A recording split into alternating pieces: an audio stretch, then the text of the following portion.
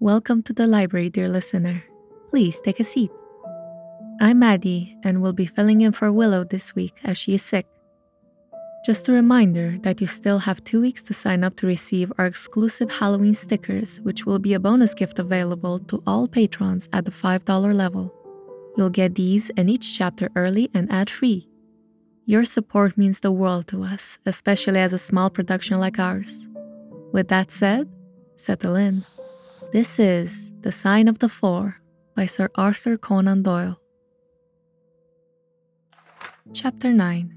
A Break in the Chain. It was late in the afternoon before I woke, strengthened and refreshed. Sherlock Holmes still sat exactly as I had left him, save that he had laid aside his violin and was deep in a book. He looked across at me as I stirred, and I noticed that his face was dark and troubled. You've slept soundly. I feared our talk would wake you. I heard nothing. Any news then? Unfortunately, no. I confess that I'm surprised and disappointed. I expected something definite by this time. Wiggins has just been up to report. He says that no trace can be found of the launch. It is a provoking check, for every hour is of importance. Can I do anything? I'm perfectly fresh now and quite ready for another night's outing. No, nothing. We can only wait. If we go ourselves, the message might come in while we're out and cause delay. You can do what you like, but I must remain on guard. Then I'll run over to Camberwell and call on Mrs. Cecil Forrester. She asked me to yesterday. Oh, Mrs. Cecil Forrester? Well, of course Miss Morstan, too. They were anxious to hear what happened. Ah, yes, of course. I wouldn't tell them too much. Women are never to be entirely trusted. Not the best of them. I'll be back in an hour or two. All right, good luck. But if you are crossing the river, you may as well return Toby. I don't think it's likely that we'll have any use for him now. I took our dog accordingly and left him together with a half-sovereign at the old naturalist in Pinchin Lane. At Camberwell, I found Miss Morstan a little wary after her night's adventures, but very eager to hear the news. Mrs. Forrester, too, was full of curiosity. I told them all that we had done, suppressing, however, the more dreadful parts of the tragedy. Thus, although I spoke of Mr. Sholto's death, I said nothing of the exact manner and method of it. With all my omissions, however, there was enough to startle and amaze them. It's a romance. An injured lady, $500,000 in treasure, a black cannibal, and a one-legged ruffian. They take the place of the conventional dragon or wicked earl. And 2 knight-errants to the rescue. Why, Mary, your fortune depends on the issue of this search. Are you not excited? Just imagine what it must be to be so rich and to have the world at your feet. I don't much care about that. It's for Mr. Thaddeus Sholto that I'm anxious. Nothing else matters much, but I think that he's behaved most kindly and honorably throughout. It's our duty to clear him of this dreadful and unfounded charge. It was evening before I left Camberwell, and quite dark by the time I reached home. My companion's book and pipe lay by his chair, but he had disappeared. I looked about in the hope of seeing a note, but there was none. I suppose that Mr. Sherlock Holmes has gone out? No, sir. He has gone to his room, sir. Do you know, sir? I am afraid for his health. Why so, Mrs. Hudson? Well, he's that strange, sir. After you was gone, he walked up and down until I was weary of the sound of his footstep. Then I heard him talking to himself and muttering, and every time the bell rang out, he came on the stairhead with, "What is that, Mrs. Hudson?" And now he has slammed off to his room, but I can hear him walking away the same as ever. I hope he's not going to be ill, sir. I ventured to say something to him about cooling medicine, but he turned on me, sir, with such a look that I don't know how ever I got out of the room. I don't think that you have any cause to be uneasy, Mrs. Hudson. I've seen him like this before. He's got some small matter on his mind which makes him restless. In the morning, You're going to end up unwell, old man. I heard you marching about in the night. You need rest. No, I couldn't sleep. This infernal problem is consuming me. It's too much to be stopped by so petty an obstacle when all else has been overcome. I know the men, the launch, everything, and yet I can get no news. I've set other agencies at work and used every means at my disposal. The whole river has been searched on either side, but there is no news. Nor has Mrs. Smith heard of her husband. I'll come to the conclusion soon that they have scuttled the craft, but there are objections to that. Or that Mrs. Smith has misled us. No, I had inquiries made, and there is a launch of that description. Could it have gone up the river? Yes, well, I've considered that too. And there is a search party who will work up as far as Richmond. If no news comes today, I'll start off myself tomorrow and go for the men rather than the boat. But surely we'll hear something. we did not, however. Not a word came to us either from Wiggins or from the other agencies. There were articles in most of the papers on the Norwood tragedy. They all appeared to be rather hostile to the unfortunate Thaddeus Sholto. No fresh details were to be found, however, in any of them, save that an inquest was to be held on the following day. I walked to Camberwell in the evening to report our ill success to the ladies, and on my return I found Holmes dejected and somewhat morose. He would hardly reply to my questions, and busied himself all evening in an abstruse chemical analysis which involved much heating of retorts and distilling of vapors, ending at last in a smell which fairly drove me out of the apartment. Up to the small hours of the morning I could hear the clinking of his test tubes, which told me that he was still engaged in his malodorous experiment. In the early dawn I woke with a start, and was surprised to find him standing by my bedside, clad in a rude sailor dress with a pea jacket and a coarse red scarf round his neck. I'm off down the river, Watson. I've been turning it over in my mind, and I see only one way out of it. It's worth trying, at all events. Surely I can come with you then. No, you can be much more useful if you remain here as my representative. I am loath to go, for it's quite on the cards that some message may come during the day, though Wiggins was despondent about it last night. I want you to open all notes and telegrams, and to act on your own judgment if any news should come. Can I rely on you? Most certainly. I'm afraid that you will not be able to wire to me. I can hardly tell yet where I may find myself. If I'm in luck, however, I may not be gone long. I'll have news of some sort or other before I return.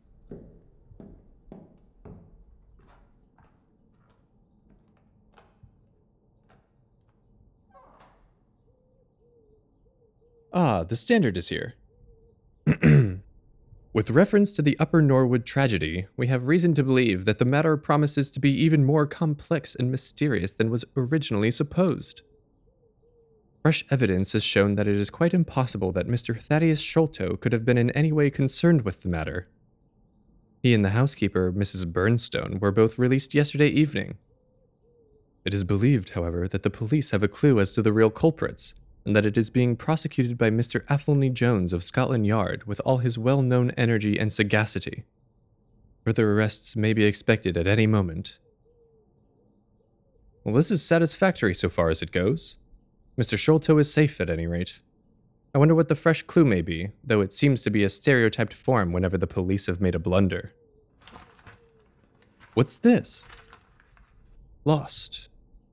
Or is Mordecai Smith, boatman, and his son Jim left Smith's Wharf at or about 3 o'clock last Tuesday morning in the steam launch Aurora, black with 2 red stripes, funnel black with a white band.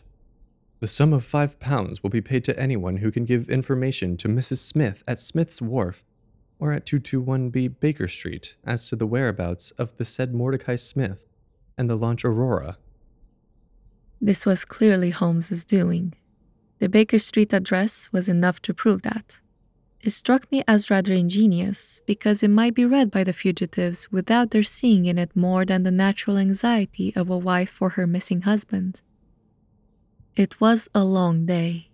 Every time that a knock came to the door or a sharp step passed in the street, I imagined that it was either Holmes returning or an answer to his advertisement. I tried to read, but my thoughts would wander off to our strange quest and to the ill-assorted and villainous pair whom we were pursuing.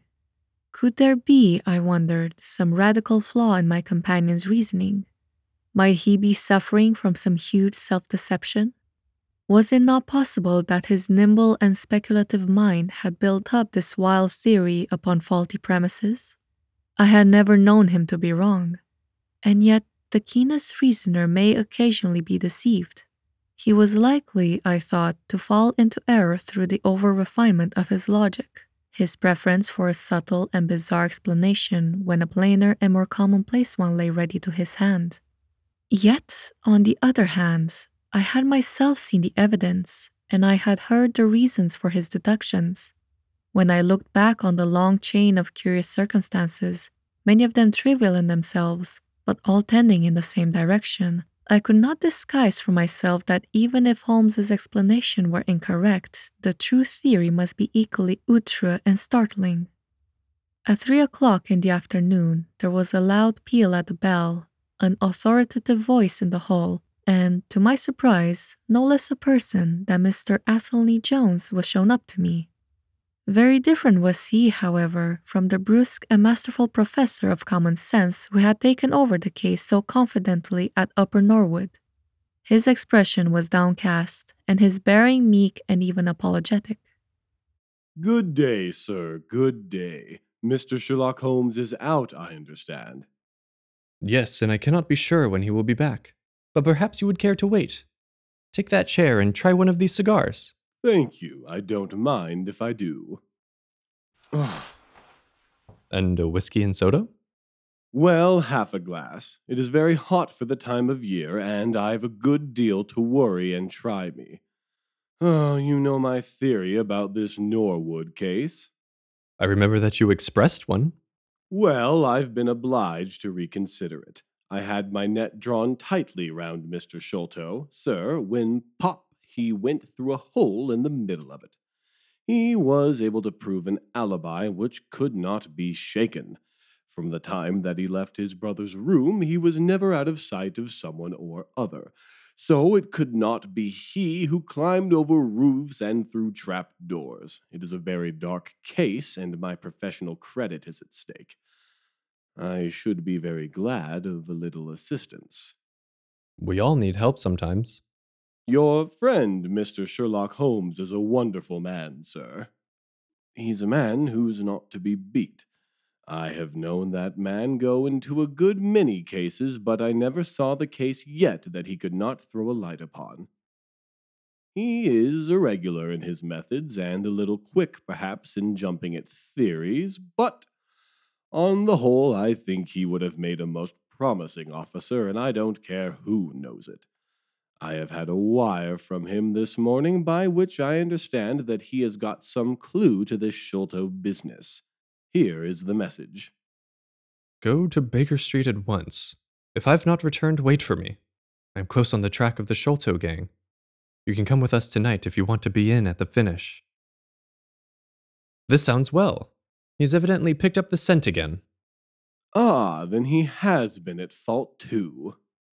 Even the best of us are thrown off sometimes. Of course, this may prove to be a false alarm, but it is my duty as an officer of the law to allow no chance to slip. But there is someone at the door. Perhaps this is he. A heavy step was heard ascending the stair, with a great wheezing and rattling as from a man who was sorely put to it for breath. Once or twice he stopped, as though the climb were too much for him, but at last he made his way to our door and entered. His appearance corresponded to the sounds which we had heard. He was an aged man, clad in seafaring garb, with an old pea-jacket buttoned up to his throat. His back was bowed, his knees were shaky, and his breathing was painfully asthmatic. As he leaned upon a thick oaken cudgel, his shoulders heaved in the effort to draw the air into his lungs.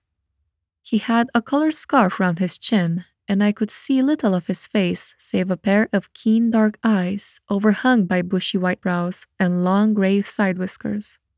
Altogether, he gave me the impression of a respectable master mariner who had fallen into years and poverty. What is it, my man? Is Mr. Sherlock Holmes here? No, but I am acting for him. You can tell me any message you have for him. It was to him himself I was to tell it. But I tell you that I am acting for him. Was it about Mordecai Smith's boat? Yes, I knows well where it is, and I knows where the men he's after are, and I knows where the treasure is. I knows all about it. Then tell me, and I'll let him know.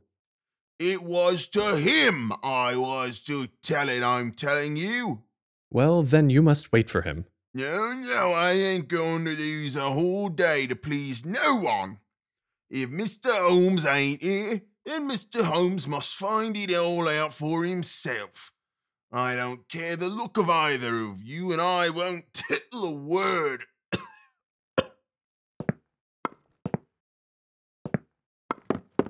Wait a bit, my friend. You have important information, and you must not walk off. We'll keep you whether you like or not until our friend returns.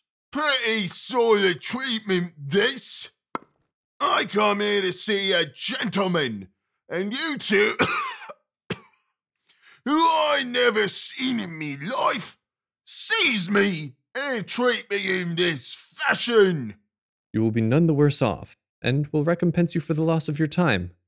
Sit over here on this sofa, and you'll not have long to wait. He came across sullenly enough and seated himself with his face resting on his hands. Jones and I resumed our cigars and our talk. Suddenly, however, Holmes's voice broke in upon us. I think that you might offer me a cigar, too. Holmes, you... here. But where's the old man? Here is the old man. Here he is, wig, whiskers, eyebrows, and all. I thought my disguise was pretty good, but I hardly expected that it would stand the test. Oh, you rogue! You would have made an actor, and a rare one. You had the proper workhouse cough, and those weak legs of yours are worth £10 a week. I thought I knew the glint of your eye, though. You didn't get away from us so easily, you see. I've been working in that getup all day. You see, a good many of the criminal classes have come to know me, especially since our friend here took to publishing some of my cases. So I can only go on the warpath under some simple disguise like this. You got my wire?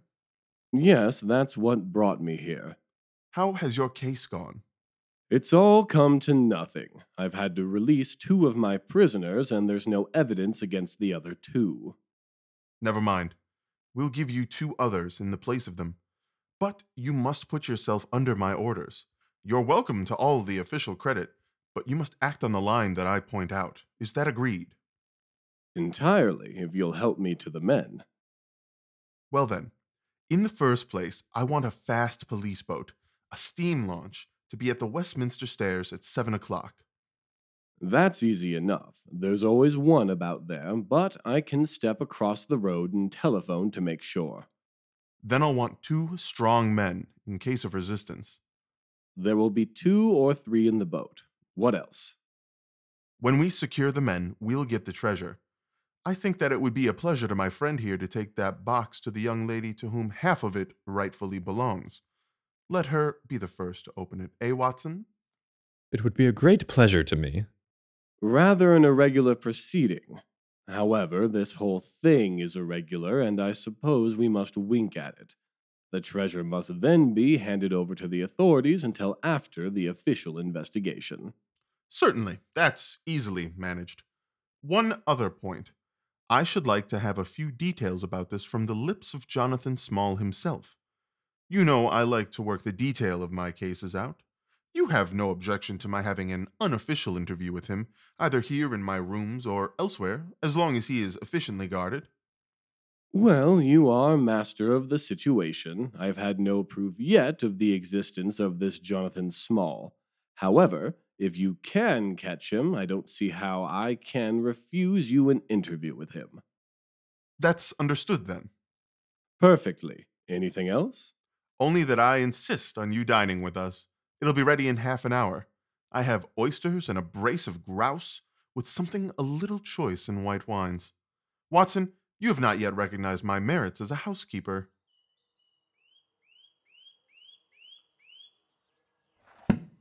And that is all for this week. Thank you so much for joining us. If you would like, the tea room is open for you on Patreon. You'll get each episode early and ad-free, and for a limited time, stickers. Today's episode featured the talents of Joshua as Sherlock, Paul as Watson, Robin as Mary, Austin as Athelney Jones, Galaxy Draconic as Mrs. Forrester, and me, Maddie, as your narrator. Links will be in the show notes. Until next week, take care and we'll see you soon.